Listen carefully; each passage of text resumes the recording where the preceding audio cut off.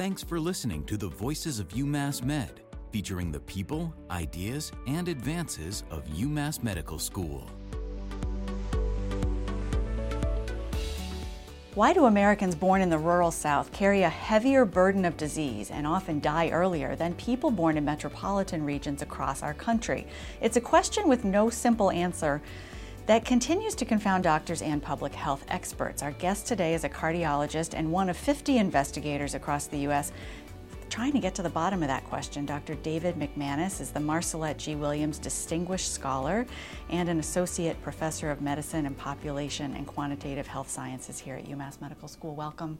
Thank you very much for having me. So let's talk about this. We're talking about the rural study, we should say, and rural stands for Risk Underlying Rural Areas Longitudinal Study. Yeah, it's a mouthful. It is a mouthful. I love everything, has an abbreviation in academia. And it's funded by the National Institutes of Health, more than $21 million over 6 years. So what's the reality for these rural populations in the South, and what is it that you're hoping to learn? Thanks for asking. My take on this very exciting study is I think it's an illustration of what researchers can do when they work collaboratively to put together a really competitive proposal into the federal government and collaborate with areas of real interest at a national level to Americans. And so we know that folks in rural areas, particularly throughout areas in the southeast and southern U.S. There are actually some areas called the stroke belt, for example, because of the very high rates of stroke that occur. But high blood pressure, heart attack rates, and deaths from heart disease are disproportionately high in certain areas that are predominantly rural.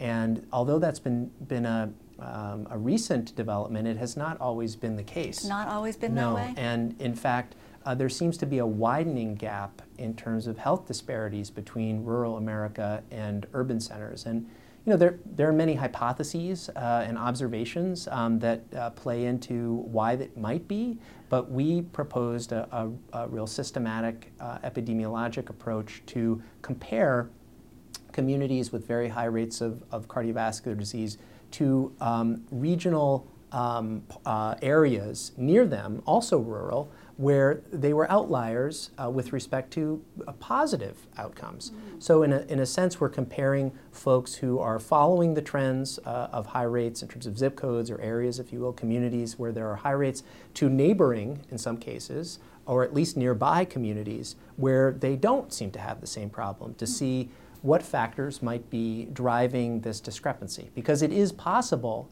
to break the mold and not have to live in a rural area. There's nothing intrinsic necessarily about it that drives the high heart disease rates. So we're talking about, in the rural study, parts of Kentucky, Alabama, Mississippi, Louisiana. And so, as you said, it's a 6-year study. It's not, we don't know the answers yet, but what are some of the hypotheses? I mean, is it access? Is it diet? Is it... Keep going. I mean, so first of all, I want to be clear that this study, as you said, is a 6-year study. It's large in scope. It involves a number of different strategic partners in the states that you mentioned.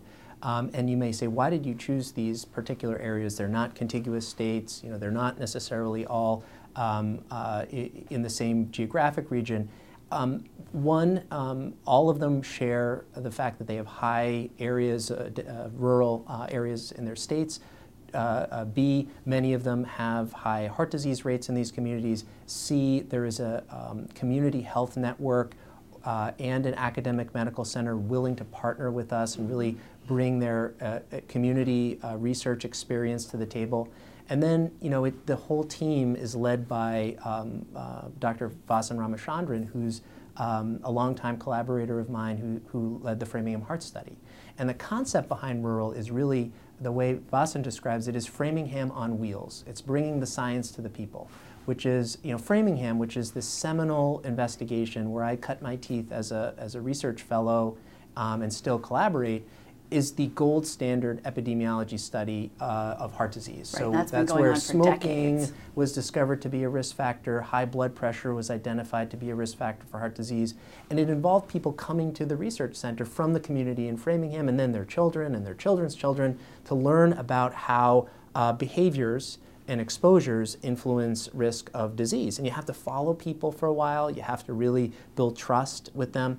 But the model, because it requires that people come to the research center, is in some ways exclusive, right? So you have to have the time, the money, the willingness, the transportation, the ability to take a day off of work.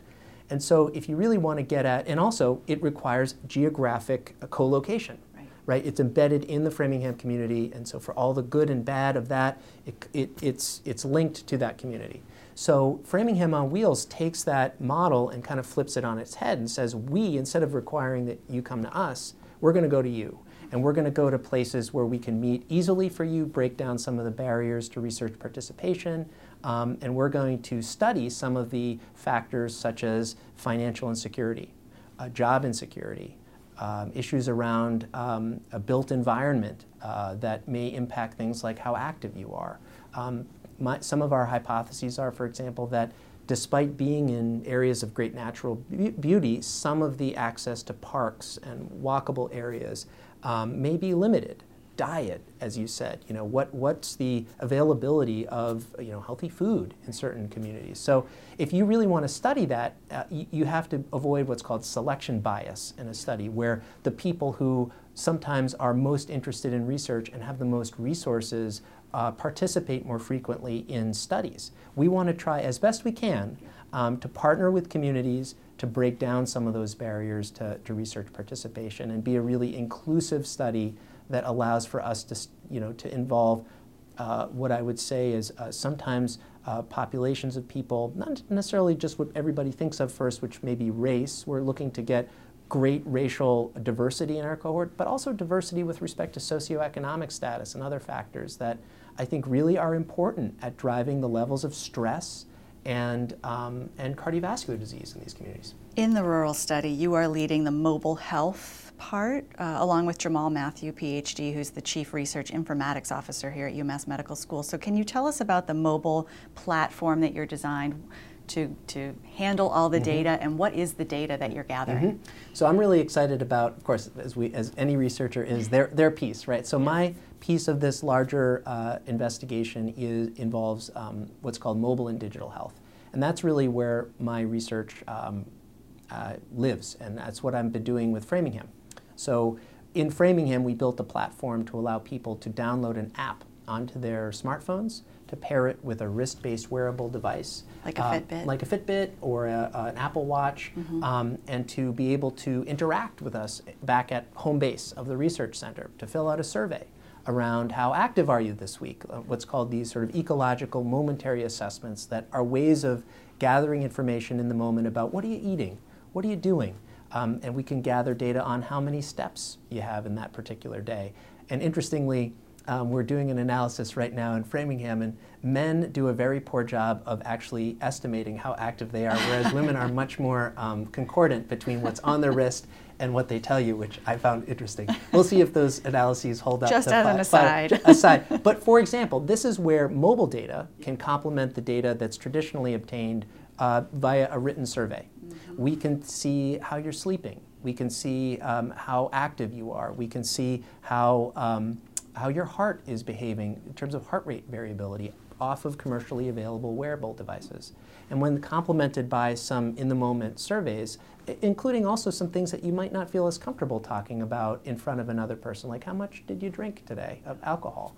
So these are factors that we're going to gather through this mobile platform that we've built and deployed at scale previously in the context of rural. So we're really excited about that. That must just be a tidal wave of data coming your way. It is a lot, yes. How are you analyzing it? And so you're marrying this data that you're getting from the Fitbit, the wrist device, and you're coupling that with surveys. And what do you do with all that? How do you begin to analyze it? Well, can we have a separate podcast where we really dive deep on that? I would say this, that you have correctly identified one of the major challenges with mobile health research is the data overload the fact that each data stream is only as valuable as how you label it, organize it, present it in a meaningful way, and marry it to the other data. So we'd love to be able to do a study where we could look at comparing, for example, within the context of the research van, where people are getting a coronary calcium score,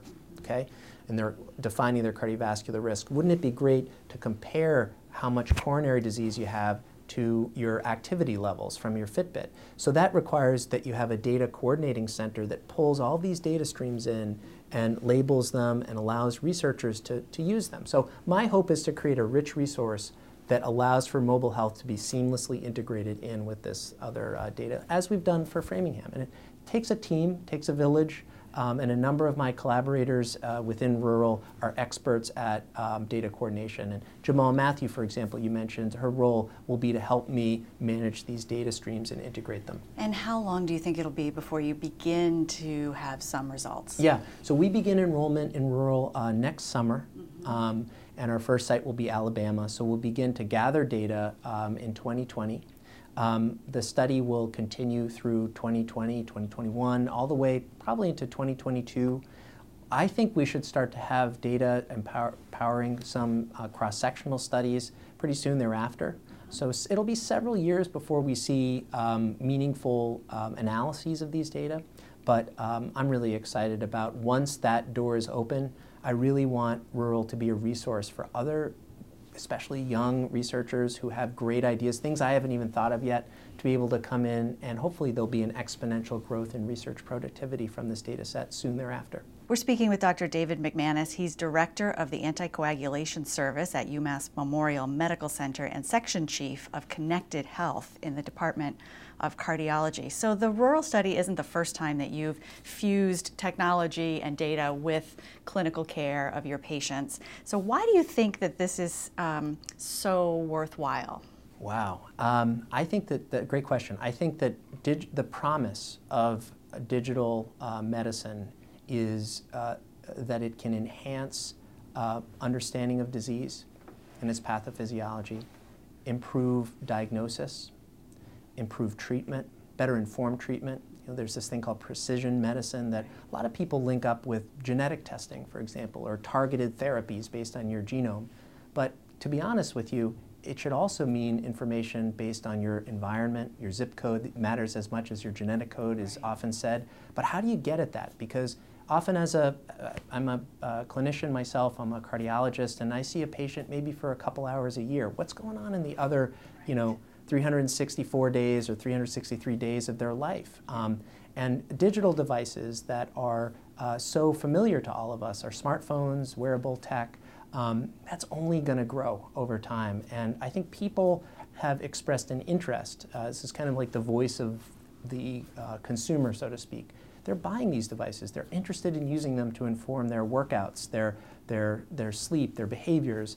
It would be foolish for us in medicine to not try to take advantage of the interest of our customers, in a sense, and our patients, if it helps inform better treatment. The issue is, of course, that in many cases these devices have not been integrated into our healthcare systems. And I think we're at a moment where, between the integration of electronic health records as a requirement so they're nearly ubiquitous now across medical practices, and we're in many cases using the same types of software.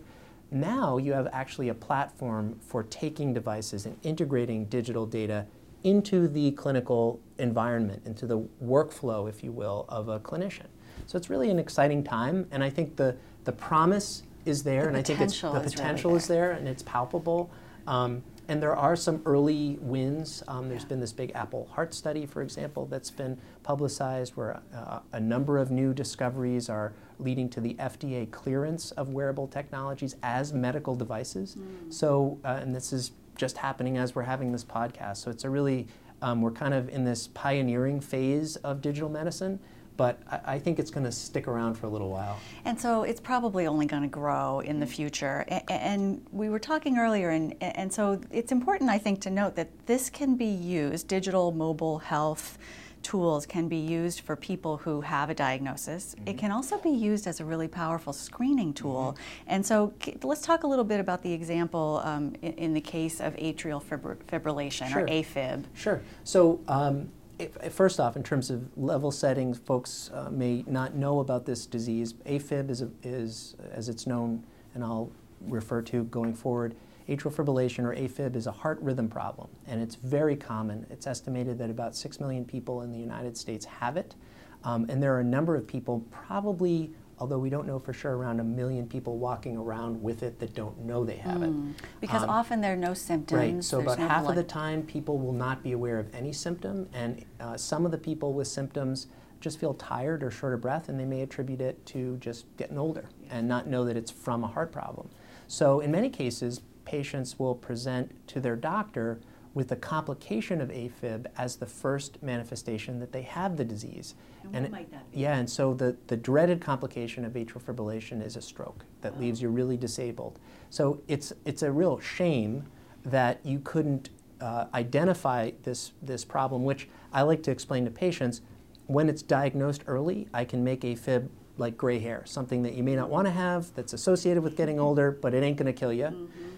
In contrast, AFib that's untreated and undiagnosed can really, as I mentioned, particularly through stroke and congestive heart failure, really lead to decline in health and quality of life. So catching it early is even more So that's critical. the sort of significance of the rhythm problem. So how do digital devices fit in, and what sort of research have we done in this area?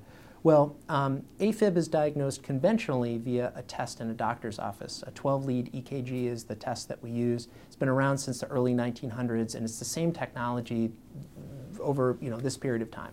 So there's room for improvement because, as I said, you can develop AFib outside of the doctor's office, not know you have it, and it can come and go. It can be minimally symptomatic. So what do you do with that problem? Well, enter digital devices. And what we did using a FDA-cleared device that's a mobile, it looks like a credit card. It's made by a company called AliveCor. And we took this device to first India, actually, on a grant sponsored by UMass Med School.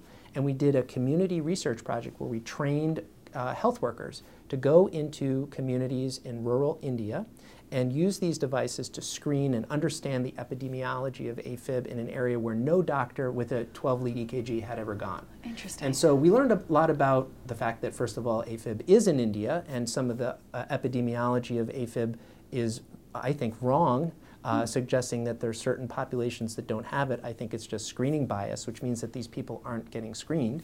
But we also learned how to use these devices and what was involved in deployment, and we used that knowledge to inform a trial closer to home.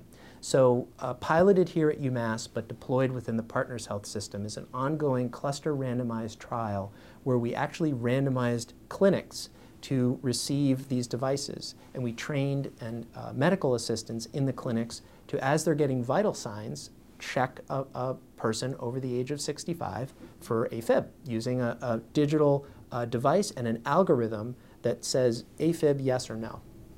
So along with height, weight, so blood they're doing pressure. the traditional vital signs, you're getting weighed in, you're getting your blood pressure, the medical assistant says to you, hey, would you like to be screened for AFib? You say yes, put your fingers on this device for 30 seconds, and you have a result. That result is presented to the primary care doctor. These are all primary care clinics where a lot of the screening currently happens for chronic diseases in the US. And so we've just sort of exiting this study. We're finishing enrollment, and it was a wildly successful study with respect to implementation. The doctors and clinics embraced this that were randomized to it, and there were 8 clinics that received these kiosks or the screening devices, and 8 are controls. And although the final results aren't published, we're really pleased with how this digital technology was able to be implemented into a very busy contemporary clinical practice. We're really excited to see whether or not it ends up that we pick up on more AFib in the people who get screened versus the conventional care, because conventional care is good. Doctors are still detecting a lot of AFib. The question is, can we detect it a little better? Can we help them by presenting a diagnosis that maybe they were focused on another condition for that visit? Maybe they were there for a flu shot and they didn't have time to do a full exam. So our hope is that it shows incremental improvement over conventional care, but even if it just is a lesson learned about implementation science of digital technologies, it's still been a highly valuable study. And depending on what those results are, maybe it could be, proved to be a pilot and something that could be adopted more widely. That's the hope, because I mean, there are some countries like Italy or Australia where they screen the entire population for with an EKG. Really? Yeah, as they're largely focused on younger folks. But in Europe, actually, in Sweden and other places, they've actually started about implementing system-wide screening for AFib with EKGs and digital devices. But the U.S. Preventive Service Task Force has just said, we just don't have enough information on whether or not this leads to fewer strokes. And so we need studies like VITAL-AF to show, A, you can find more of the disease, B, it leads to treatment, and C, that outcomes improve. And so what is the standard here in the U.S.? There's no requirement for people to get an EKG? No, there's no systematic screening, meaning there's no, you hit a certain age and you get an EKG rule. Interesting. What there is the recommendation for what's called opportunistic assessment, meaning you go in to see the doctor, especially if you're over 65, they're supposed to be feeling your pulse and looking for AFib, but as sort of catch as catch can, my dad would say. And so it's not systematic, it's not routine, and it's not clearly recommended. So that's something that we're looking to change. Did you always want to be a cardiologist? I'm still trying to figure that out. No, I love being a cardiologist, and I think in retrospect, I always, as a kid, my dad was a math and computer teacher.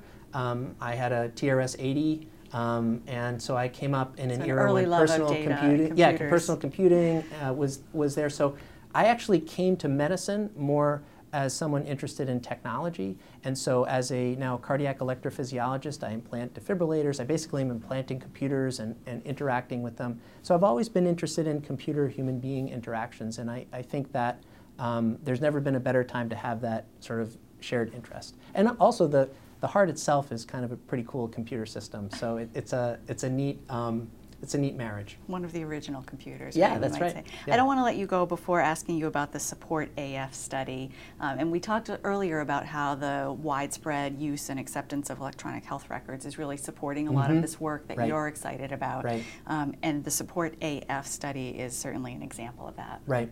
So thanks for asking about it. I think that the reason I'm really excited about SUPPORT-AF is in part because it's a homegrown study where UMass medical system is becoming known as kind of a forward-thinking gold star place to in terms of quality of care using digital medicine's sort of electronic health record piece. So people talk about mobile digital devices, but they don't always think about the electronic health record itself as a tool to inform better treatment. So what, sponsored by actually both the UMass medical system and the UMass Medical School, as well as some professional societies interested in quality, we got resources together and built an algorithm that links patients with known AFib, based on data in their electronic health record, to their doctors who are responsible for them, and that's harder than you may think, and figuring out among the 8,000 records of people who you may have seen for your toe or you. So who actually is the primary care doctor, who would respond to a message, who's responsible for treating the AFib. So we built some algorithms, some logic behind linking doctors to patients. We also built logic behind whether or not they were treated. And we basically defined your profile from the provider's perspective about how, across all of your patients, how you're doing in terms of following guideline recommendations. Now, what we did is a trial, which is wrapping up, where we randomly assigned people who, all of whom had to have a certain number of AFib patients here in our system, to receive some messaging to say, hey, first of all, at a 30,000-foot perspective, here's how you're doing, Dr. Berryman. You have 50% treatment rate. Dr. McManus may have a 20% treatment rate. When you're practicing in the same city, in the same clinic, a lot of the same challenges, that discrepancy maybe doesn't make a lot of sense. So we present that data to you privately. We also provide you with some education around treatment. And we also, when the patient is coming in to see you, provide you an electronic message to say, hey, you might want to think about treating this atrial fibrillation a little bit differently. So we've seen during this trial period, although the trial itself I can't unwrap yet, I'll tell you that in the period that this has been running, we've seen a marked improvement to really a gold standard level of treatment.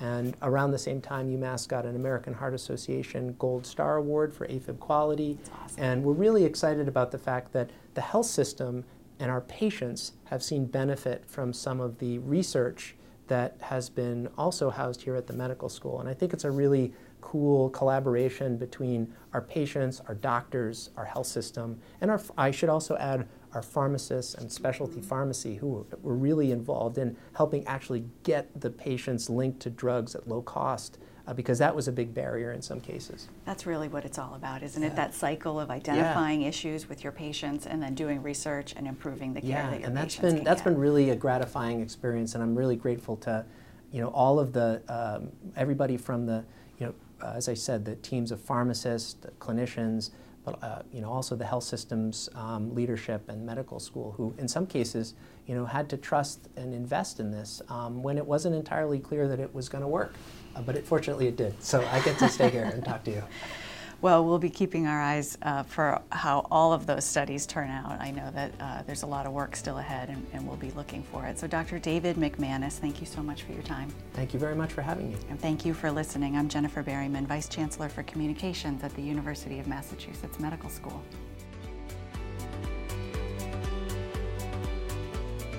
Keep up to date with everything happening at UMass Medical School by following us on Facebook at UMass Med, on Twitter at UMass Medical, and on LinkedIn at University of Massachusetts Medical School.